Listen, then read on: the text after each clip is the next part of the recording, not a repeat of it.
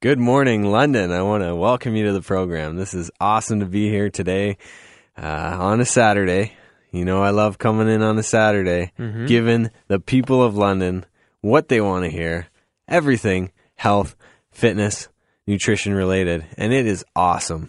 I want to just say, joining me here, Peter Martone, actually. We got a lot going on at MedPoint, actually. Pete, you've been constructing a wall decal that looks fantastic. Yeah, it was kind of an idea I thought would kind of bring energy almost to the room. So it's this huge 25-foot by 5-foot wall decal full of words, just motivational words that people can look at while they're exercising and kind of see a word and kind of build off of that. Mm-hmm. I really think, and we've had some positive input already on it. So it's not quite done, so. It looks good, and you were promising us the bars will be here in a week or so. Yep, they are. Which is fantastic. Mm-hmm. Still in the process of making the 2 new flavors, but the original flavors we've created, those will be here soon enough. They taste delicious too. Mm-hmm. Like I wish I had some right now. I'd probably buy a couple boxes actually. I'm excited for that. And MedPoint Foods, I've been working a lot on designing that website. Looks awesome. Thank you. Mm-hmm. And a lot of time and effort's gone into that. And soon, I think we're going to be launching it next week. You'll be able to get food right to your doorstep for a very affordable price. Nutrition delivered. Absolutely. Now, when Alex was telling me the prices to put up on the website, I almost thought that he was crazy because it's like he's giving food away. It's so I could even afford it, right? Like, it's 5 meals for $80 or something like that for good healthy meals that you just have to reheat. Full, like including your protein, your vegetable, your carb, all included. Mm-hmm. Freshly cooked. Is it that day? Yeah, well, I mean, we do the scheduled drop-off, exactly. So, I mean, it's whatever day of the week you have the drop-off on. So perfect. And we have other add-ons that you can throw in there, salads, snacks, wraps, for lunch, alternatives and stuff like that. That's awesome. Pete, let's talk a little bit of sports right now, because me and you are going golfing later today. Mm-hmm. And I know you're a great golfer. Right, you got the trophies in your house. I get it. I think you're underestimating my power a little bit. Well, we'll have to see later today. You say that you can talk your talk, walk the walk. Yeah. Well, not just the power. I mean, these muscles, aren't just powerful, well sculpted muscles. Okay. These are accurate. I can finesse the shots. If you say so, Ron, I'm excited to see that. Yeah, so it'll be a lot of fun. That. We're going to be at Oxbow Glen later today, so come on out and cheer us on. So, anyways, and then I wanted to talk Blue Jays. Blue Jays are... They're in LA right now? They're sputtering. No. As of late. It's hard to say that. The two, well, should we call them main starters on the team? I mean, now that you got Price, he's the biggest starter, but Dickey and Burley kind of got lit up this past week. Yeah, and I think it's just a ebb and flow. You have your ups, you have your downs, and they just both had 2 games because they've been pitching unbelievably the past few weeks. So 2 games kind of. That's true, and I mean they did kind of get our hopes up on that big winning streak, right? Like, why are your hopes down? Well, I'm not saying they're down, but I didn't expect them to overtake first place as quickly as they did. Exactly. So be happy. They're in a good position. They're in a great position, and they have a couple games. They're a couple games behind the Yankees, but they've also played more games. So, but they're in the wild card. Yeah, for sure. And speaking of wild cards, on today's show, I've actually pulled a wild card out of the hat myself, and it's my privilege to introduce Craig Needles. Hi, guys. Craig, how are you doing? It's awesome to have you on my show. Yeah, I know. It's the tables have turned. I'm calling the shots. Yeah, I know. So anything that you don't like that I've done with when you've come on my show over the last few months, it's time for you to get revenge on me. Well, I will. I'm here to listen. Yeah, okay, good. You're the mediator, right? In case we drop the gloves here. What are your thoughts on the Jays right now, Craig? Because I know you're a huge fan. It's a big part of my life. Yeah. As of late, I think that they're in a good spot. I think that they have 40 whatever games left, and I think that they are a better team than New York, and I think that will be borne out over the next 40 games or so, and they don't have a lot of ground they have to cover. Nope. So I think that they'll be able to figure out a way to win the AL East. And if they go into the wild card game, obviously that's not the optimal situation by any stretch of the imagination, but I think that they have a good chance in that wild card game too. Mm-hmm. Is it a concern for you? Think of this question, that the majority of their runs are coming off homers and they're not able to kind of advance the runners around the bases as well? No, because they have so many awesome home run hitters in the lineup. If they were just depending on one or two guys to be the home run hitters, then I'd be like, okay, that might be a problem. If someone goes cold in the playoffs, you're in a bad way. But you've got Tulowitzki, Donaldson, Bautista, Encarnacion. Even once you get past the big four in the lineup, that gauntlet right there, you've got guys who are all-stars like Russell Martin. You've got Chris Colabello, who's having a tremendous season. Yeah. And the guy can really hit. He can't play defense worth a lick, but he can really hit. There are some guys in the lineup that can make some things happen. Yeah, Pilar with his defensive. Pilar has been great defensively. Great. And when Pilar and Revere get on base, that's just such big trouble for the opposition. Yeah. So... and then you're back to the top of the order. And so. they've got guys that can make stuff happen at the bottom of the lineup. So I think that they'll be okay even if they rely on the home run a little bit for offense. That's all right because they hit a lot of home runs. Yeah.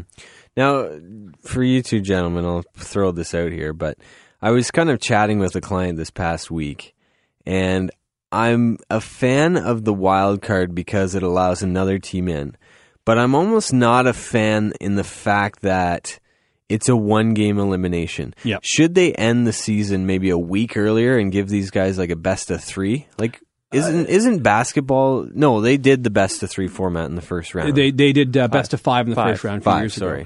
I'll say no, and here's why. I think that you should get a reward for winning your division. Mm-hmm. And in this case, the reward for winning the division is you don't have to be in that silly one-game playoff. Yeah. You don't have to burn your best starter in that game. Mm-hmm. If the Jays get into that game, they're obviously going to try to align the rotation so Price starts the one-game playoff, and then Price isn't available to start game one of the playoffs. So that's an advantage for a team that actually wins their division. I think that you should have that built-in advantage there. So if you don't like being in the one card in the one off elimination game, that's fine. You just got to win more games in the regular season. Make sure you're not part of it. I'm completely in agreement with that. Yeah. Okay.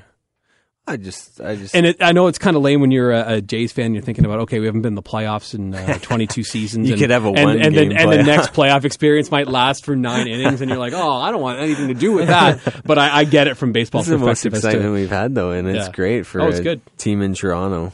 Mm-hmm. That's for sure. You guys are both Leaf fans, right? Yes. I am. So, I mean, to have any sort of excitement for the last Remember the second, I guess we can say the second period of Game 7 against the Bruins and the first half of the third period was very exciting. You were good. The rest of it wasn't.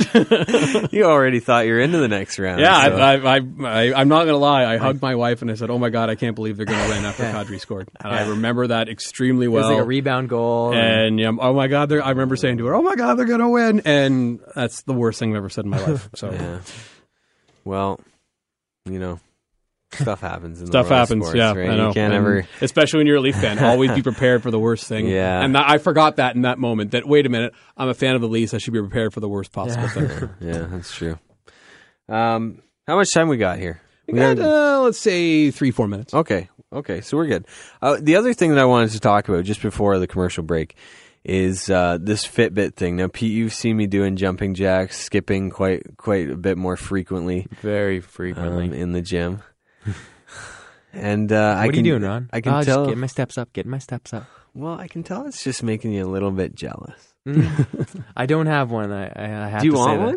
That. Is it kind of intriguing? Am I kind of getting to It you? is intriguing because you are saying that in the evening you're going for more walks with your dog, and you're more active in the gym just even when you have your sessions going. So you're getting more active that way. And I if that works for you and everybody else that wears one, I'm perfectly happy with it. Albeit it's only like a couple extra 100 calories, but the biggest reason why I bought the Fitbit was because my wife was bugging me to do it, and it's a competitive kind of thing, right? Mm-hmm. Like that people are monitoring you So if I don't reach my goal, somebody can message me and say, hey, what's the deal, man? But I don't know. Craig, the station got them, right? I actually have Devin Peacock and Andrew Lawton as friends, and I'm kind of miffed as to why you haven't added me. I know. I don't even know how to accept friend requests on there yet. Like it's completely new and foreign world to me. Right. But you're not the first person who's hassled me about this. Okay. I can assure you. Well, let's get on this because I want to make sure that I'm at least beating you. I love that community thing it kind of builds amongst people. And competitiveness and cutthroatness. I like that part about it. I couldn't believe it. Andrew Lawton got 30,000 steps. What's he doing? In one day, he was like 14. In his urbexing or that's got to be. I don't know what he's doing. It was like 14 miles or something like that. He said it's wild. Yeah, that's unbelievable. So, I want to props to. I want to congratulate my wife though because she got her 20,000 step badge yesterday. That's pretty good. So yeah, I got to something near that when I went to a Jays game in Toronto a couple weeks ago, and I parked very far away from the Rogers Center because there was no other parking, and you have to walk all that way. And then I'm in the 500 level, right? So you have to walk up all the ramps, then all the stairs, and wait, got to get a hot dog, back down the stairs, back up the stairs. So yeah, when you go to a Jays game, it's a good place to pile up steps. Yeah, that's true. And I guess one of the downsides to it is not having it charged because I had it not charged for like half a day, and those were steps that weren't counting towards my total. Or when you say take it off before you get in the shower when we leave for work, and then it just sits on your bathroom sink all day. Yeah, that's one of the other problems. Not that I know of anyone who has something like that going on. Mm-hmm. Yeah. So Pete, when are you going to join the bandwagon? Maybe soon. I am liking this talk, I like this competitiveness. I'm a very competitive individual, so I want to try to match that 30,000 that Andrew did that one. Yeah. That's unbelievable. Well, guess whose steps are going to be the only steps that count today on the golf course? I think it's going to be Ron's. Looking across from him right now.